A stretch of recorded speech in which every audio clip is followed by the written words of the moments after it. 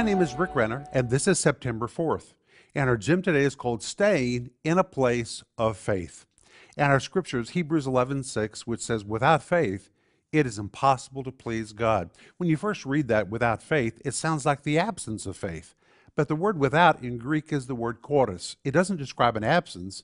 This word choros means to be on the outside of something.